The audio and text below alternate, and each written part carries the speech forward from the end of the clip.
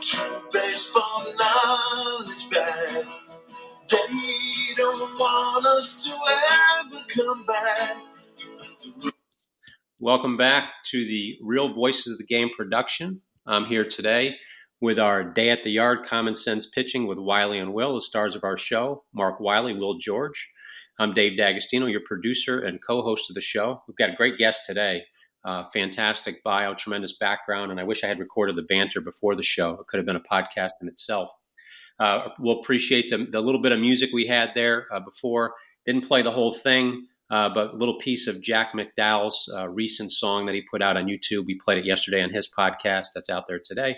Just want to thank Jack for contributing to that. We did not play the whole song, though. But guys, welcome back to the show. Got a quick announcement for our audience. Then, Mark, I'll let you introduce our great guest today.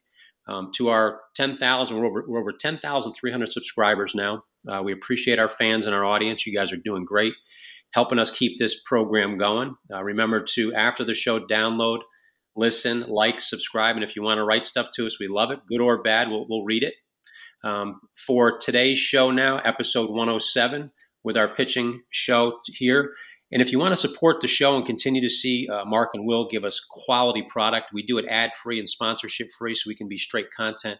Go to patreon.com. You can donate directly to their show to make sure they can keep the quality coming your way without interruptions of ads and sponsorships. So with that, Mark and Will, welcome back. Everybody always loves your guys' show. And Mark, we'll let you introduce our guest today. All right. We're really happy to have Jon Weil, who I was lucky enough and Will was lucky enough to work with the Rockies. We have a history going way back, which I'll get to. But the first thing I wanted to mention was Jon's educational background. He has a Bachelor of Business Management at the University of Florida, and he has a Master's of Science in Sports Management from Nova Southeastern University. First time I ever saw Jon was in 1997. He was a bat boy for the world champion Florida Marlins in 1997, and I will go on to a story about that coming up. He was with them in 96 and 97. He became a area scout supervisor with Kansas City Royals from 2001 to 2005. From 2005 to 2007, he was the manager of minor league operations for the Colorado Rockies. 2007, 2009, manager of professional scouting for the Rockies. And in 2009 and 2014, he was director of professional scouting for the Rockies. From there, he became, in 2014 to 21, he became assistant general manager and director of player personnel for the Rockies. And then in 2022, till now, he is still the special assistant to the general manager of the Washington Nationals. Jon's been involved in some really good ball clubs. In 97, of course, they won the World Series with the Marlins. 2007, he was part of the Rockies front office when won the National League Championship. 2009, 2017, 2018, he was a part of the Rockies organization that went to the wild card. Jon's just a tremendous person. Anybody in baseball recognizes that. And, we're just really glad to have you, Jon. And I'm sure we've got some good questions and good stories to come on. Thanks, Mark. Really happy to be on here with you guys. And you guys have both been both our dear friends and mentors to me in the game. And just this is fun. Yeah, I wanted to start out by talking about you as a bat boy. I will say this, that there's been some other established major league people like yourself that were bat boys that people don't really know. And I've researched it. There may be more of them, but the ones I've researched is Joe McDonald. He was a bat boy for the Brooklyn Dodgers, and he's been a general manager multiple times. Detroit and the Mets, and Renee Latchman, who's been a manager for years. He was with the Dodgers as a bat boy, and he's been a manager and coach for 30, 40 years. Steve Garvey, which I didn't realize had been a bat boy for the Brooklyn Dodgers. and we all know how good a player Steve was. Drew Storen was a bat boy for the Cincinnati Reds and later played for multiple teams in the major leagues. And Jesse Listash, um, he was a bat boy for the Tampa Bay Devil Rays and was a really good major league player. So, it's funny, you don't think about these things. You always hear about stories of guys that grew up with players and they both got to the major leagues, but you don't hear as much about the bat boys that ended up achieving things in baseball. Now, can you give us a little background on how you became a bat boy and some of your best memories? Because I've heard some of your really good stories. Yeah, obviously, we all start out in this game, whether you're a big leaguer for 20 years, a Hall of Famer, an executive, a scout, or an usher. We're all fans of the game. That's how you start, right? So I grew up in South Florida, watching the Marlins in 1993 when they first started. In the inception of the club, I was 15 years old, and I'd watch these bat boys down the lines playing catch with the big leaguers, and I'd see them behind the plate. And I said to my dad, who was my ultimate mentor in life, my late father, I said to him, "Hey, how do I get down there? How do I become one of these bat boys?" And he said, "I don't know. That's a hard job. You don't want to do it." So the next year goes by, and I said, "Hey, I really want to be." I mean, I can't believe this guy. They're playing catch with Gary Sheffield and every left fielder in the game, and they're running around. And I mean, how do I get in the dugout? He says, "You don't want to do that. That's a big job." And so one morning, he was sitting down at the kitchen table reading the Miami Herald, and he says, "See, let me show you here. They did a whole expose on bat boys." And he looks down at the paper and he shows it to me. He says, "They're there for 12 hours. You can't do this anymore, probably labor law wise, but they're there for 12 hours. They don't make any money, and they're polishing shoes. They're doing laundry. They're doing all." And he says, "You don't want to do that." I said, "Yes, I do." And he says, "Well, all right, well, I'm tired of hearing it. You need to go down and ask the bat boy next year how he got the job." So I went down and mustered up the courage to ask this kid how he got his job. And he said, "You got to write a letter to the equipment manager." And I wrote a letter, and I had a very short resume because there's not much on there for a 17-year-old senior in high school. And I said to him in the resume, "I've got a passion for the game. I'd love to do it." Long story short, one of my references on my short resume was Allard Baird, who at the time I believe was assistant GM with the Kansas City Royals, who used to give me hitting lessons as a kid. And so he knew Mike Wallace, who was the equipment manager who made the hire.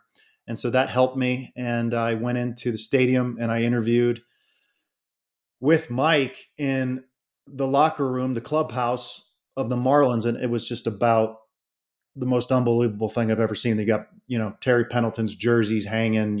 I lost my mind. And I said, "I don't want to mess this up." And fortunately I got it. And that was 96, 97, two of the most memorable baseball years I've ever had. I mean, the majority of us don't get to play in the big leagues, and even scouts, they really don't know what it's like, the grind at the major league level, and what it becomes to what you have to do, what the mentality is, the physical tools of a big leaguer. I think all of those things with these guys, taking ground balls with them, turning double plays with them, all the pregame stuff that they allowed me to do really showed me the difference between skills and tools, and helped me in starting a base and foundation for evaluation.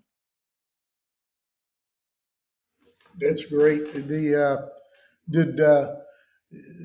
story I was going to tell was the 97 World Series, and actually John had a picture. I don't know how you got that picture, but he had a picture of him in the outfield talking to Orel Hershiser, and I was standing there, and I looked like I was very impatient while he was talking to him.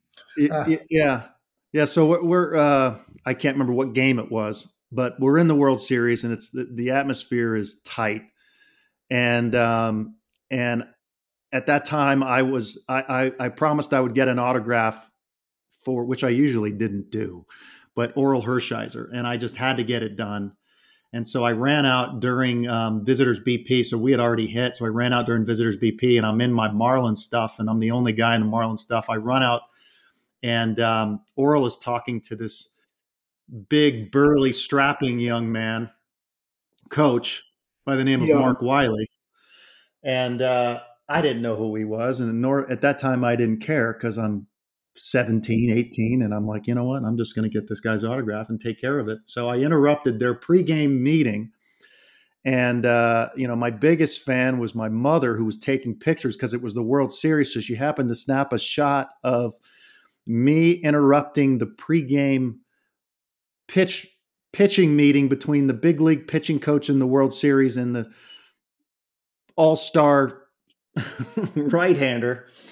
And I remember kind of the guy, the coach, being sort of pissed off.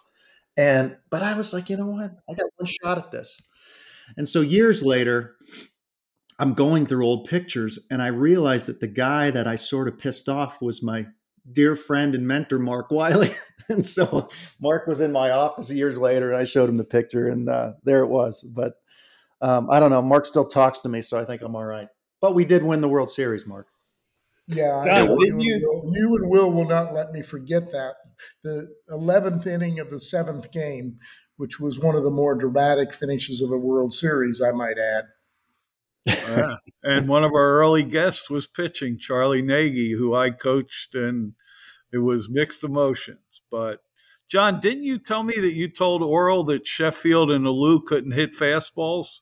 Yeah, I said just yeah, just really, if you just lay one over, they can't. The whole lineup really can't hit. Right. You can't hit four-seam fastballs down the middle, especially if they're like 90 miles an hour. Yeah. You can, so just work on that early and often is what I told him.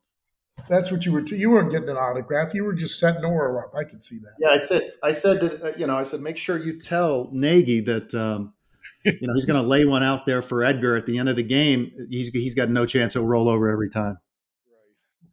Hey, John, during that early time, obviously you're 17, 18, your baseball days are ahead of you. Are there things that you learned in terms of dealing with players or preparation that you take to your game today, that you take to your job today, I should say? Absolutely. The thing that we learn in scouting is, you initially start scouting tools, right? So tools are things you can't teach: athleticism, power, strength. You can grow those things, but a lot of those are innate, right? And what I learned was by taking ground balls with these guys. I was a pretty skilled South Florida player. Now, I didn't have big league ability, and what I recognized was they did everything the same way I did. They fielded the ground balls the same way I did. They threw with the same arm action I did. They had the same mechanical breakdown of swings, give or take, that I did. The difference was they hit the ball harder than any player I've ever seen in BP. They would knock me down. I remember taking ground balls next to Greg Graybeck, and he was a little guy. So, I sort of felt on par with him until I realized that we had the same mechanical reception of the baseball in the infield, but I missed balls and he never missed a ball. And so you realize the skill level of those players is what you're developing from the minor leagues on up. But you got to start with tools. And so I learned that from a physical perspective, the difference between, the men amongst boys with big leaguers, as well as the mental breakdown of a player, the necessity of having clubhouse leaders. I think what's lost on the game more than ever in today's day of an objective look is the subjective nature of a clubhouse environment, it takes, if you have a can of white paint and you put just the little bit of red paint in there and a drop of red paint and you mix it around in that particular proverbial clubhouse, now you've got this beautiful pink color. And if you put the wrong ingredient into that paint color, you're going to lose all your color. You may never get it back. So I think that's what I learned. And, Will was instrumental in bringing in, recommending to David Dombrowski at that time. I heard from afar. I actually wasn't involved in big league conversations as a bat boy, as you'd imagine, but, and bringing in Darren Dalton. And when we got Darren Dalton in the clubhouse, that's when I learned what changes, the overall elixir of a winning clubhouse. And, Dutch was a winning player. He came in, he had a calm confidence about him. He was tough.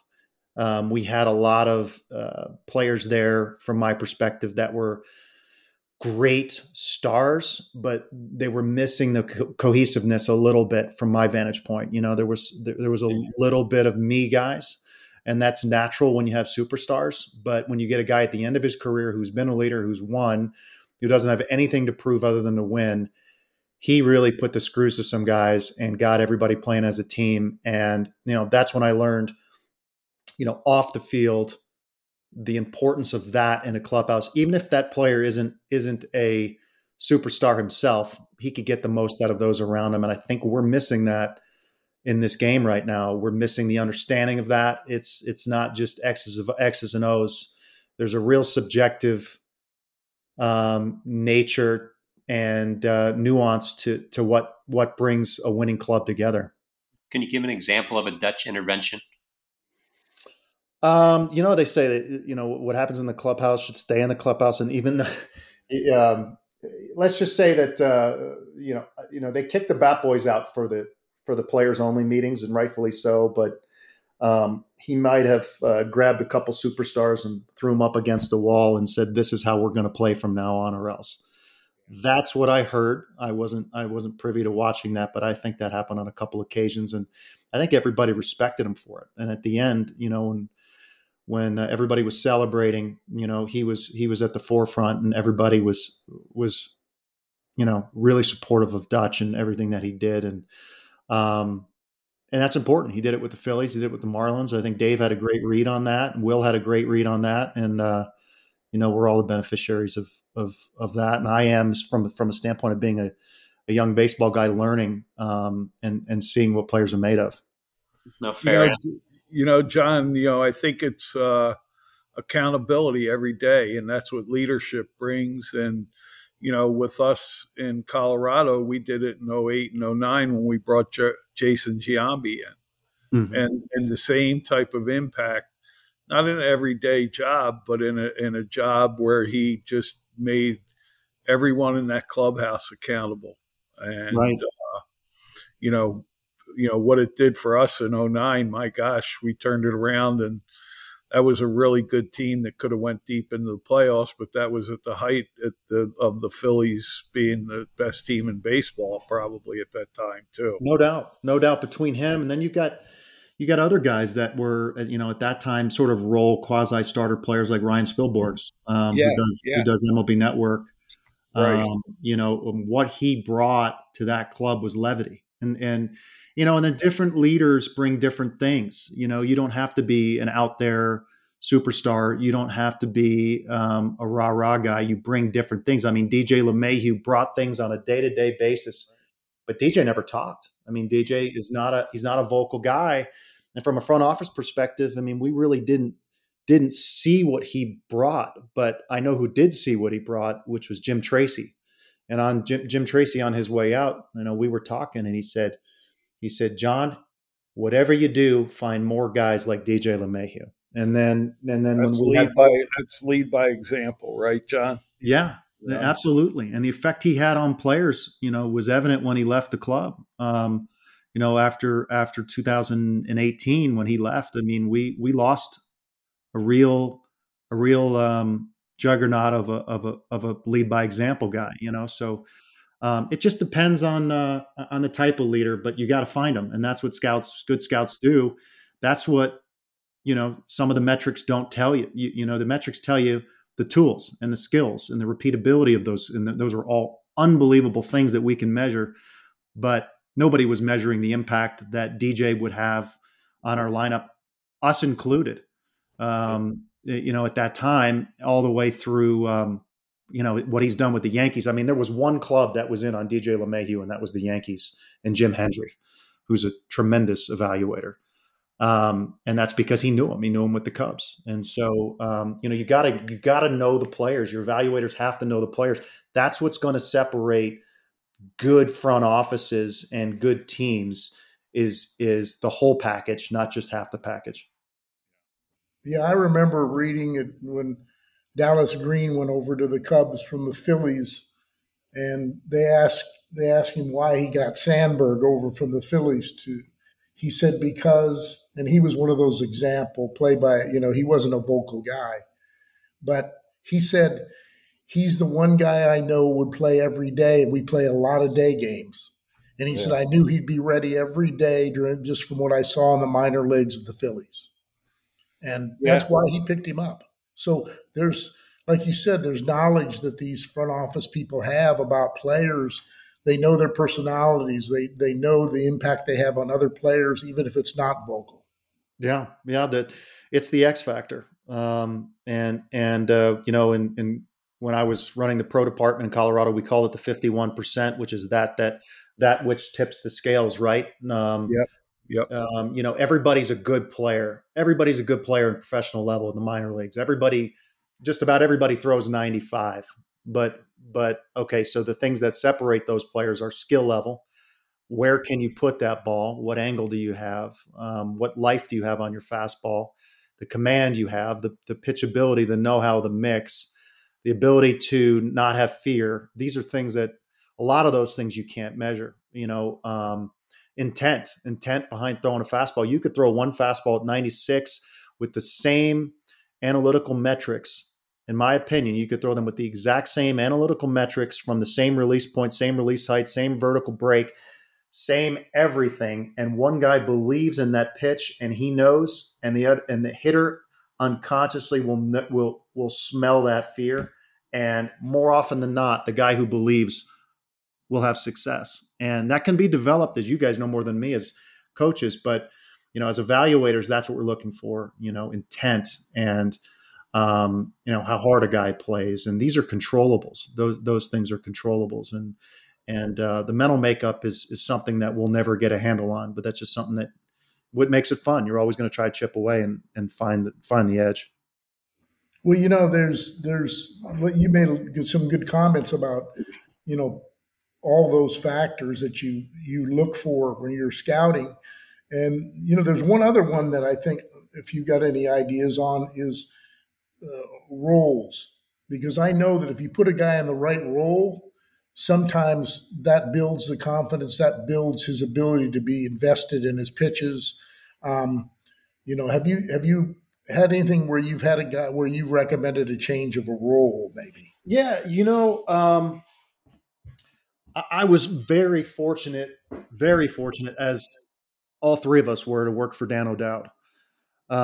Dan might be the most demanding general manager at the time in baseball, but with that comes a certain level of expectancy and responsibility and accountability that he holds you to that makes you better. It's like tough parenting. It's not easy when you go through it, but once you've gone through it, you realize how much you've learned. And he was amazing to develop me, and Dan gave me a lot of belief. He had a lot of belief in me and gave me a lot of belief in myself. So Dan would have me see our system, and he would have me write up our entire minor league system with the Rockies. And in doing so, he also wanted me to look at things from a scout's perspective and where could our guys best profile. So an example of that was we traded for Charlie Culberson, and we traded Marco Scutaro for Charlie Culberson. At that time, Charlie Culberson was a kind of a stalled first rounder in the minor leagues and still had some pedigree to him. So he goes to Colorado Springs, and I watched him play, and Dan says, I want to know, again, what we can do with all these players and what would maximize their value for us and or in a trade. So Charlie at that time was second base only.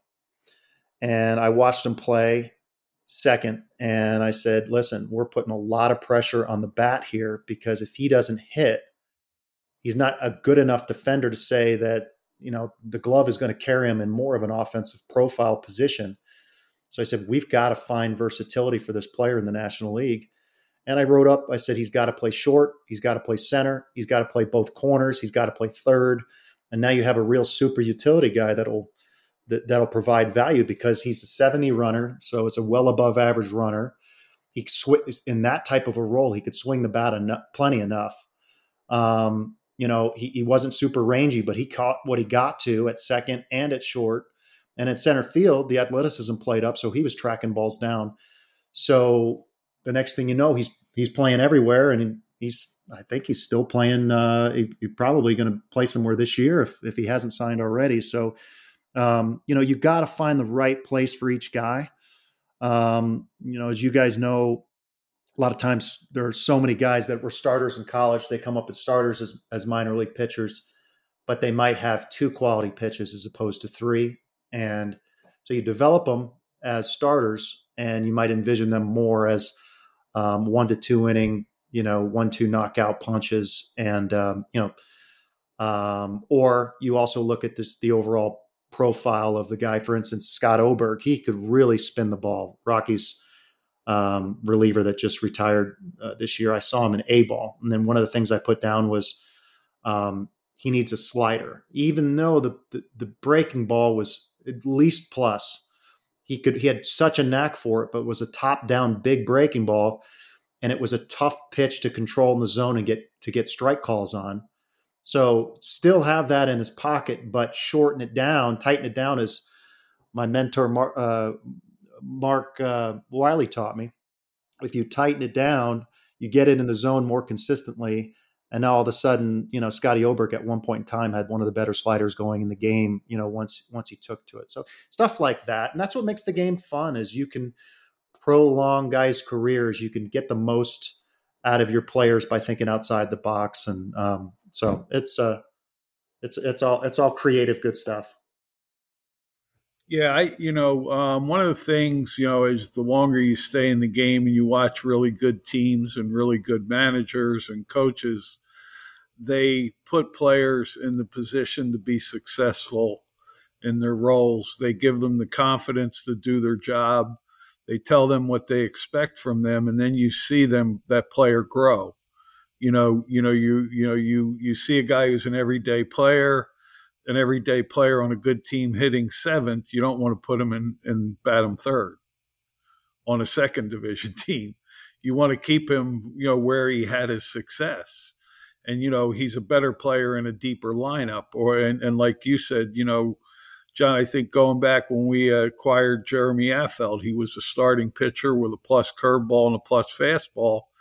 And we had the wherewithal to move him to the bullpen, and he became a very good late inning left-hander with those 2-pitch mix. So, you watch that over your career in the game, and you realize really smart managers and coaches put their players in the best position to be successful. Absolutely. That's like, it's like managing anybody, right? If you're in a position of leadership, whether it's in business, whether it's a big league manager, whether it's a minor league manager, whether it's a high school coach, it's your job to get the most out of your employee or out of your player or out of whatever it might be that you're in a position of leadership. To me, a position of leadership is not about you. And too often when leaders get titles and they work their butts off to get those titles and they work their butts off to be in positions to be a big league manager, it becomes all about them. And the minute it becomes all about them is you lose your people. Yeah. The more leadership that you gain, the more selfless you need to become to put everybody in position to have success. You're already the guy, right? You're already the leader. Now, your job is to get everybody to perform at a high level in whatever your job of leadership might be. Well, put people in the right positions, motivate them, inspire them, lead them to get the most out of what they do. I mean, I think too often we focus on what players can't do as opposed to what players can do. We focus on what individuals in a workplace can't do as opposed to what they can do. And we want to eliminate because that's easier on us instead of getting the very most out of our people. And everybody's got a God-given gift and a skill. It's up to the leader, the manager, the supervisor to pull that out of them. And I think that's how you really get a cohesive unit of whatever you're leading. We watched firsthand this year. It happened in Philadelphia, and it wasn't that Joe Girardi was a bad manager, but the players that they had Robbie Thompson ended up being a better fit, and he came in and got some of their younger players going through a different approach, and you end up going, wow, that team was 9 games under 500, and they came within, 2 or 3 wins of winning the World Series last year. And what an impact that made on that team. Another great read by a tremendous gentleman. By David. He knew that Robbie was going to be a better fit for that group of players that they had. Yeah. For me, leaders, I think there's a quote somewhere. I'll have to look it up, but it's about being able to, you're willing to do what you're asking your people to do. You're willing to do it yourself. And when you project that, whether you're actually doing it or not, they know that you've got their back, that you understand how hard it is, what they're doing. And that's how you build chemistry within an organization, whatever, whether it be business or whatever, is that there's caring and that you're willing to get your hands dirty too. Unfortunately, in today's world, it's too much about me. Just like you said, when it becomes about me, that's when you have real problems in leadership. Yep. Right. Yep.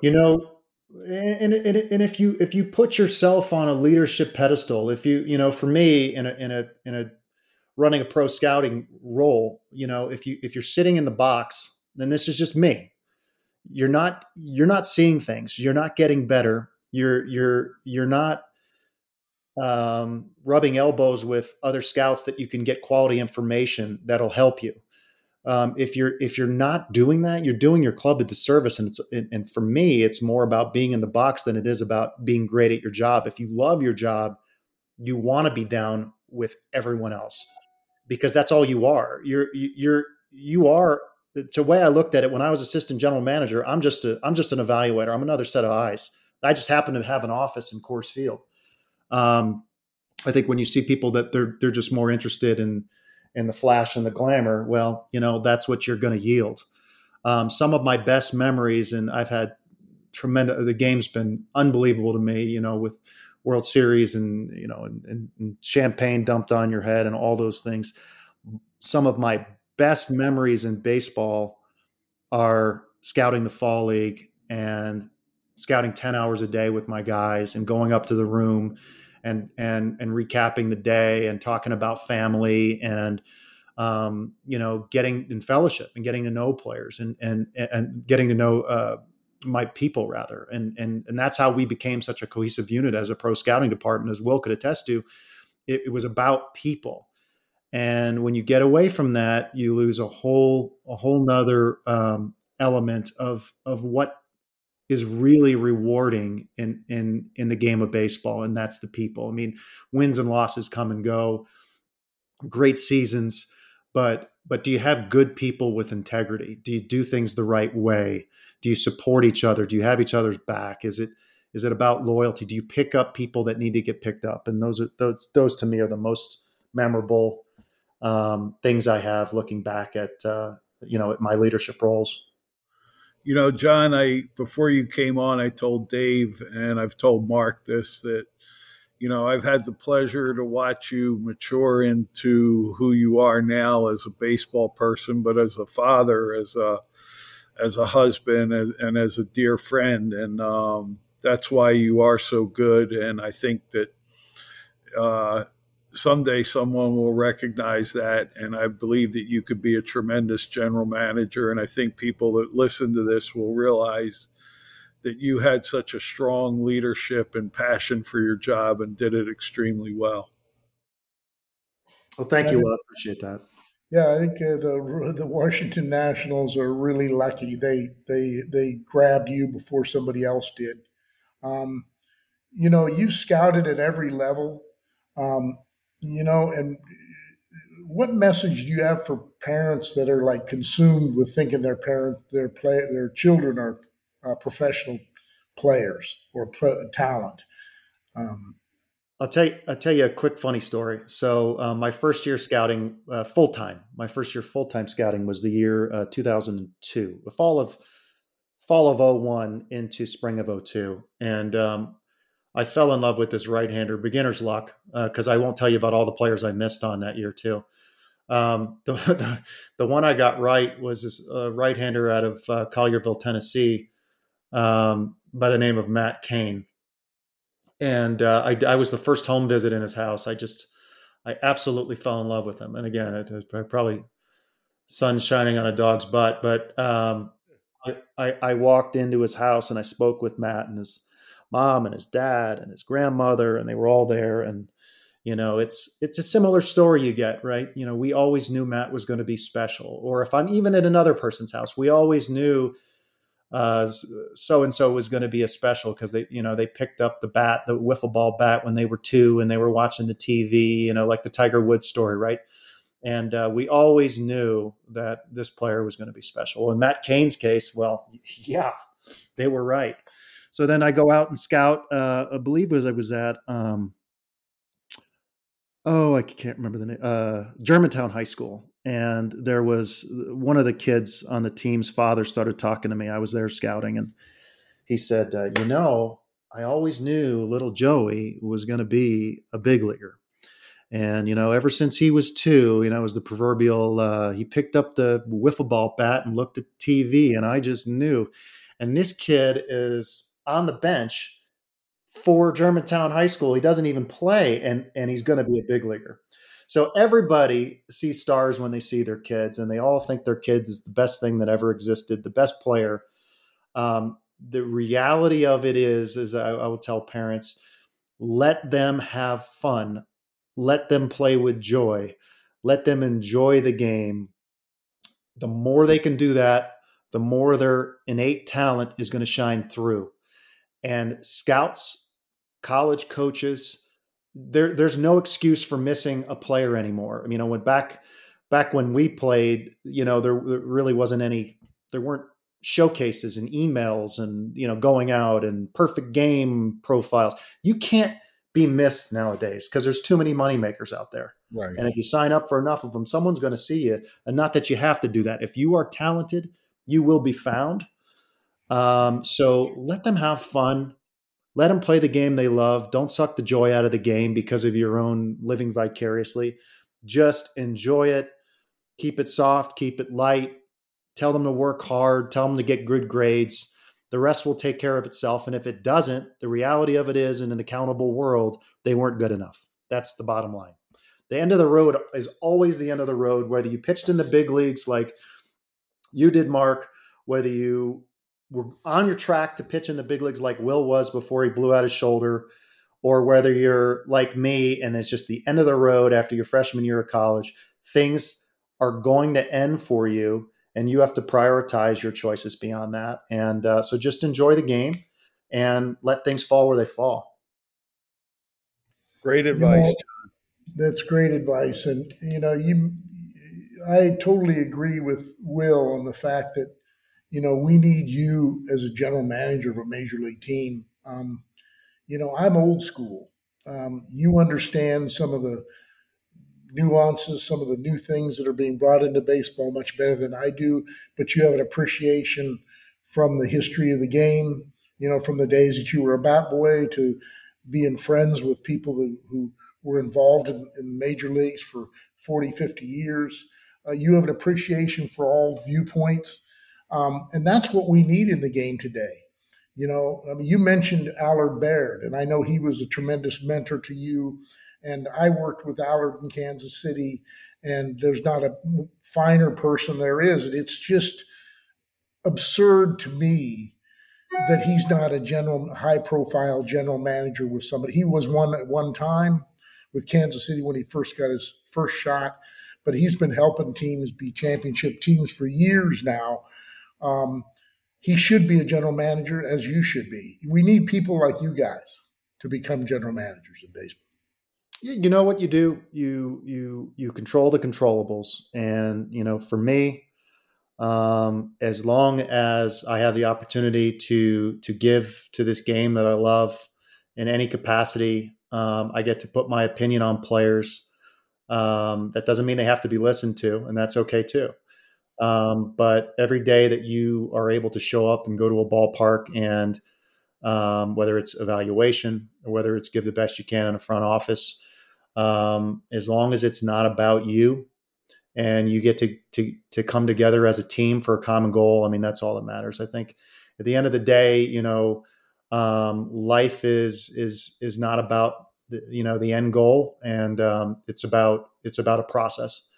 And so, I certainly have never worried about things like that. I've always enjoyed whatever job I was in, did to the best of my ability. And, but I'm flattered. I'm absolutely flattered that you would say that. Well, it's true. Yep. And, I know that, you've kind of hit on this, but maybe we could bring it up again. If you were to describe what you'd want in a player after all your scouting, other than talent, what would be some of your, major important issues? You want to, I think there's so many things that minor league players don't realize that we're looking at. I mean, that veteran evaluators are looking at, guys that have been in the game long enough where the game slows down a little bit. When I first started, the game was going so fast, I was lucky to fill in the boxes with the tools, and now I can slow it down. It's not any easier. It's hard to evaluate, but I tell you, they don't realize that we're watching body language. I mean, I get to the ballpark before the players get out there, and that's half because I just love being at a ballpark, so I get there early. But I watch every single player. I watch how they interact with their teammates. I watch if they're all about them. I watch if they're how hard they work, what they do to prepare.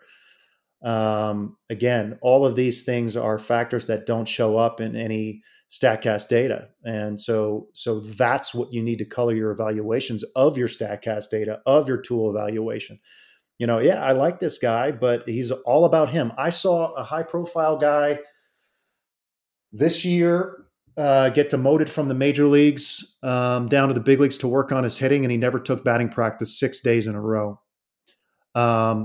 because he chose not to. I'm out. I got no interest. And he decided he was going to throw not with his teammates. He was going to warm up down somewhere else. And one of his teammates called him out on that, which was awesome. But he was too big time for his teammates. I'm out. I got no interest in that guy in a recommendation. I'm not putting my name on that guy. That guy has all the talent in the world. He has all-star ability, and I have no interest. So, it's time to, take accountability for yourselves as players and know it's not just what you do to perform that's going to sustain major league success. It's how you do it. It's why you do it. And you need to have those come to Jesus conversations with yourself as a player, and know that evaluators are looking for things that aren't just tools. It's amazing because that's a perfect example. We talked earlier about guys that had tremendous impacts on teams. You just told a story that showed what a negative impact he had. I applaud the guy that had to call him out for playing catch with a bat boy or something down the side. But that took away from that guy that have to say that to him. So that took away from the chemistry of the club just by the fact that his teammates had to address something negative. And right. You're exactly right. I love your analogy with the paint. I'll take it one step further. Like you said, if you have white paint and you put black paint in it, and it gets gray and it gets nasty, and that's exactly what happens when these kind of guys are around. And that's why scouts are so important. Opinions of baseball people are so important because they have these opinions that can paint a great picture of what you're looking for. I always laugh because you and Will and I have all got out and seen amateur players, and they all have these advisors, agents.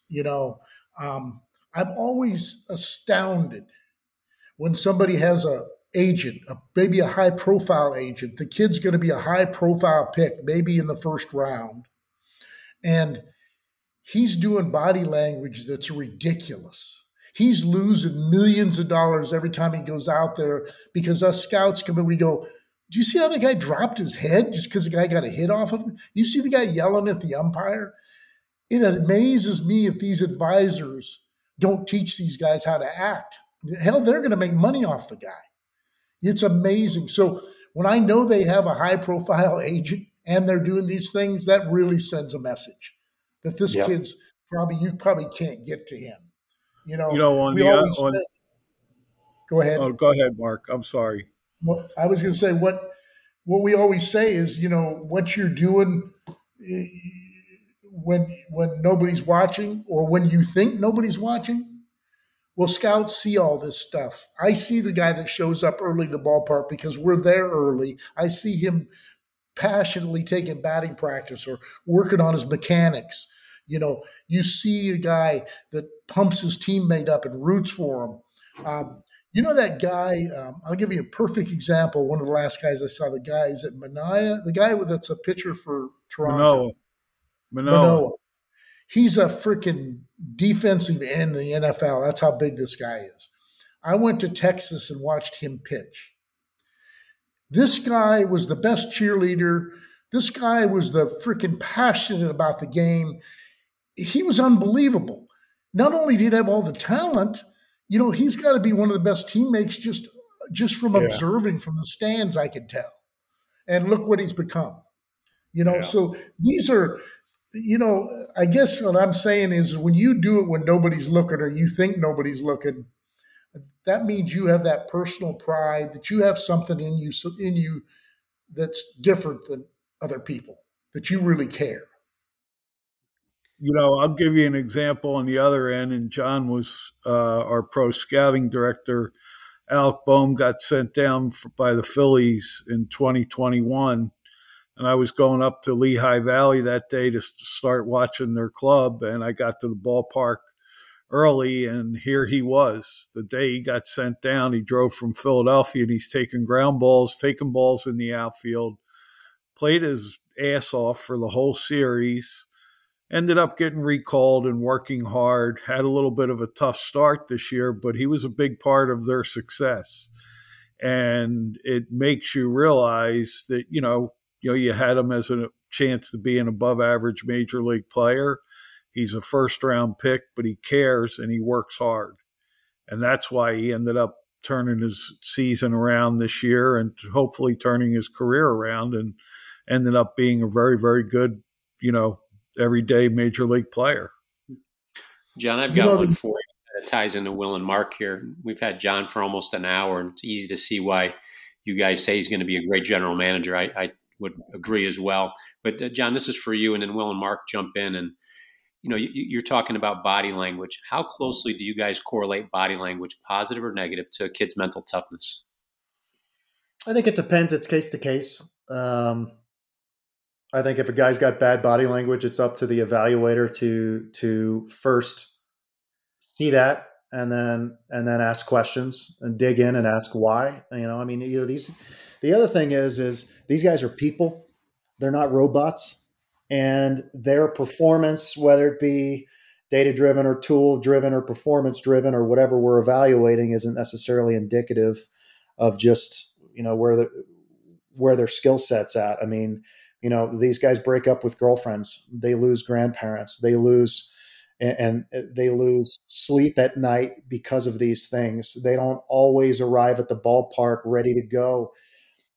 I'll tell you this, what I learned in you guys, at least, Mark being a big league pitching coach for, close to 20 years, I learned the big leagues from a batboy perspective. And then when I was traveling with the team as assistant general manager, I learned the grind that these guys have to go through. And quite frankly, I wasn't even writing reports. It's harder to watch a minor league team in a minor league city because you got to grind and write those reports. I'm just traveling along with the team, talking to the manager. It's as cush of a assignment as you can get as you're with the club, and it's a grind for me. So guys like Charlie Blackmon who have to come off of an 0 for 5, and then or so and so might have an off-field problem that we know about.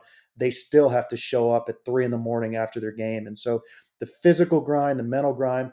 So when you see bad body language, all right, well, before you write a player off or make assumptions, why is it like that? Is it because it's all about him? Or is it because, there might be something else going on? And then, so much like a detective, before you put your name one way or the other on our play, you better have all the answers that you can have, the best that you can have, so that you're giving your club, the best chance at acquiring the best player. So it's case to case for me. Yeah, no, it's very well said. Will, you had one last question. Yeah, John. just an indication of John's hard work and not never leaving any stone unturned.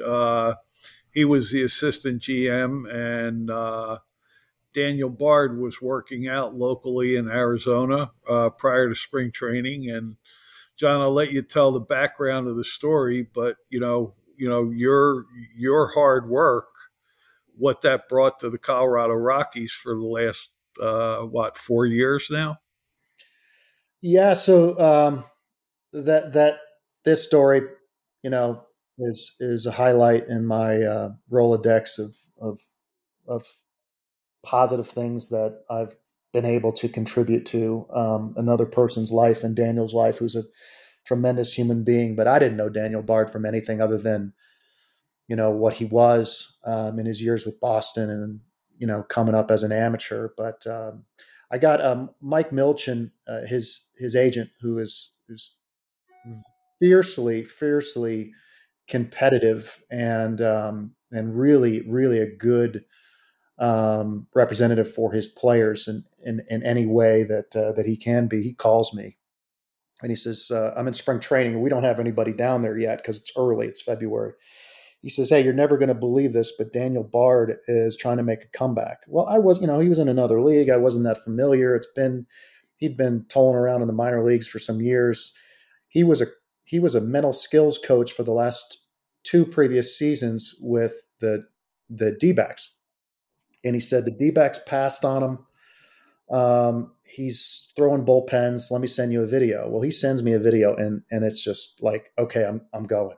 He says, can you send a scout there? I said, we have no scouts. I said, I'm going. He says, you'll go? And I go, yeah, I'm a scout. I'm an extension of the department. So we go down to, I think it was Chaparral High School.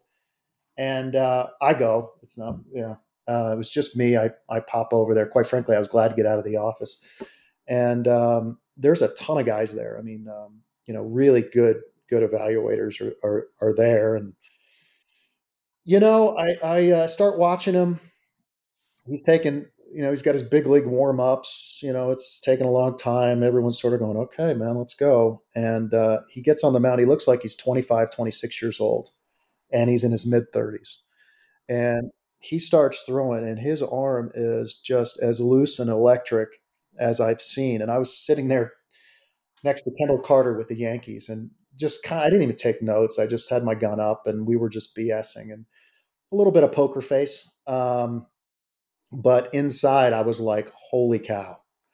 And it was he's just ripping balls in there at 92 to 95, but it wasn't the velocity. It was how the arm was working, how young an arm it looked, the extension that he had. He ripped off a few sliders. No, command was probably well below average in the bullpen, but the guy, he's been a coach. So the end of the workout happens. I play it off. I'm like, all right, boys, we'll see you. And just played it off like I didn't have a lot of interest. And all the other scouts, particularly the younger guys that were there, just swarmed him like the paparazzi, to ask all the questions, get all the. And I was fortunately in a position that I could pretty much make that call on my own at that time. So I had a leg up on that. I just left. And Milchin called me, his agent, and he said, how did he throw? And I said, effing electric. And that was what I said. And I said, it was just nasty. I said, if he throws that anywhere near the zone, he's getting outs. I don't care what ballpark it's in, Coors Field or elsewhere. And he said, okay. And so I went back and we drafted a minor league contract with a big league invite, and presented it to Mike and Daniel, because Daniel is a man. and he's a man of integrity, and he's a grown up. He wanted to interview me, so he called me, and we had a conversation. And I said, "Listen, I'm not going to promise you anything." I said, "Your stuff's electric.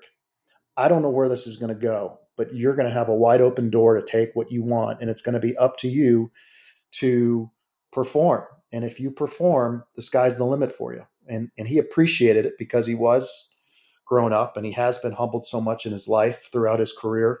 He said, "Absolutely." So I thought, we probably had a very low chance. I think he had 14 offers the first day, I think. We waited a couple days after that because we operated a little bit slower, but I was in touch with Mike. And so I get a call a few days later in the hotel, and it's Daniel. And Daniel said, "I wanted to be the first to tell you that I want to sign with you." And so that was that. And he came into camp, and the rest is history. He was the comeback player of the year. He is a guy that everybody in baseball should be rooting for because he's a real special person. It's a Disney movie in itself. He should have been an all-star last year, in my humble opinion. And he's a bright spot in a tough season for the Rockies last year, and in 2021, and in 2020. And there couldn't be I couldn't wish more success to a better person and family than Daniel Bard. That's a great story. That's a great way to close out our podcast today. And Jon, you could tell just by your voice as you're telling the story that not only did that touch you as a baseball man, but that touched you as a man, and those were genuine emotions. We appreciate you opening up like that on the show. Will and Mark, you guys bring it again. I'm always grateful that you bring quality people to the show, and as we talked before, quality attracts quality. Another great guest. And Jon, thank you so much for your time today. We appreciate the hour you gave us. It's going to touch a lot of kids out there, a lot of families, a lot of pro players, a lot of front office people. And if you ever need an agent, two guys on this show that'll jump right at being your agent because they certainly gave a push. But I would never hire them because their commission would be way too high. They're needy. They are needy. But guys, thanks again for the show. To our 10,000 plus subscribers now, thank you for making our show a success. We couldn't do it without you. Again, we keep it ad-free and sponsor-free. If you want to support Mark and Will, see them continue to bring on great guests like Jon Weil and continue to do quality work here, don't be afraid to go to patreon.com and donate to their cause in this show. Also, remember to download, listen, like, subscribe, send us notes. We always respond. And thanks again, guys, for a great show, and we'll see you next time. Great job, Johnny. Thanks, Johnny. Thanks for having me on, guys. Awesome. Root for real baseball. Matrix crap is so lame, but it's 1, 2, 300 dogs who just ruin this game.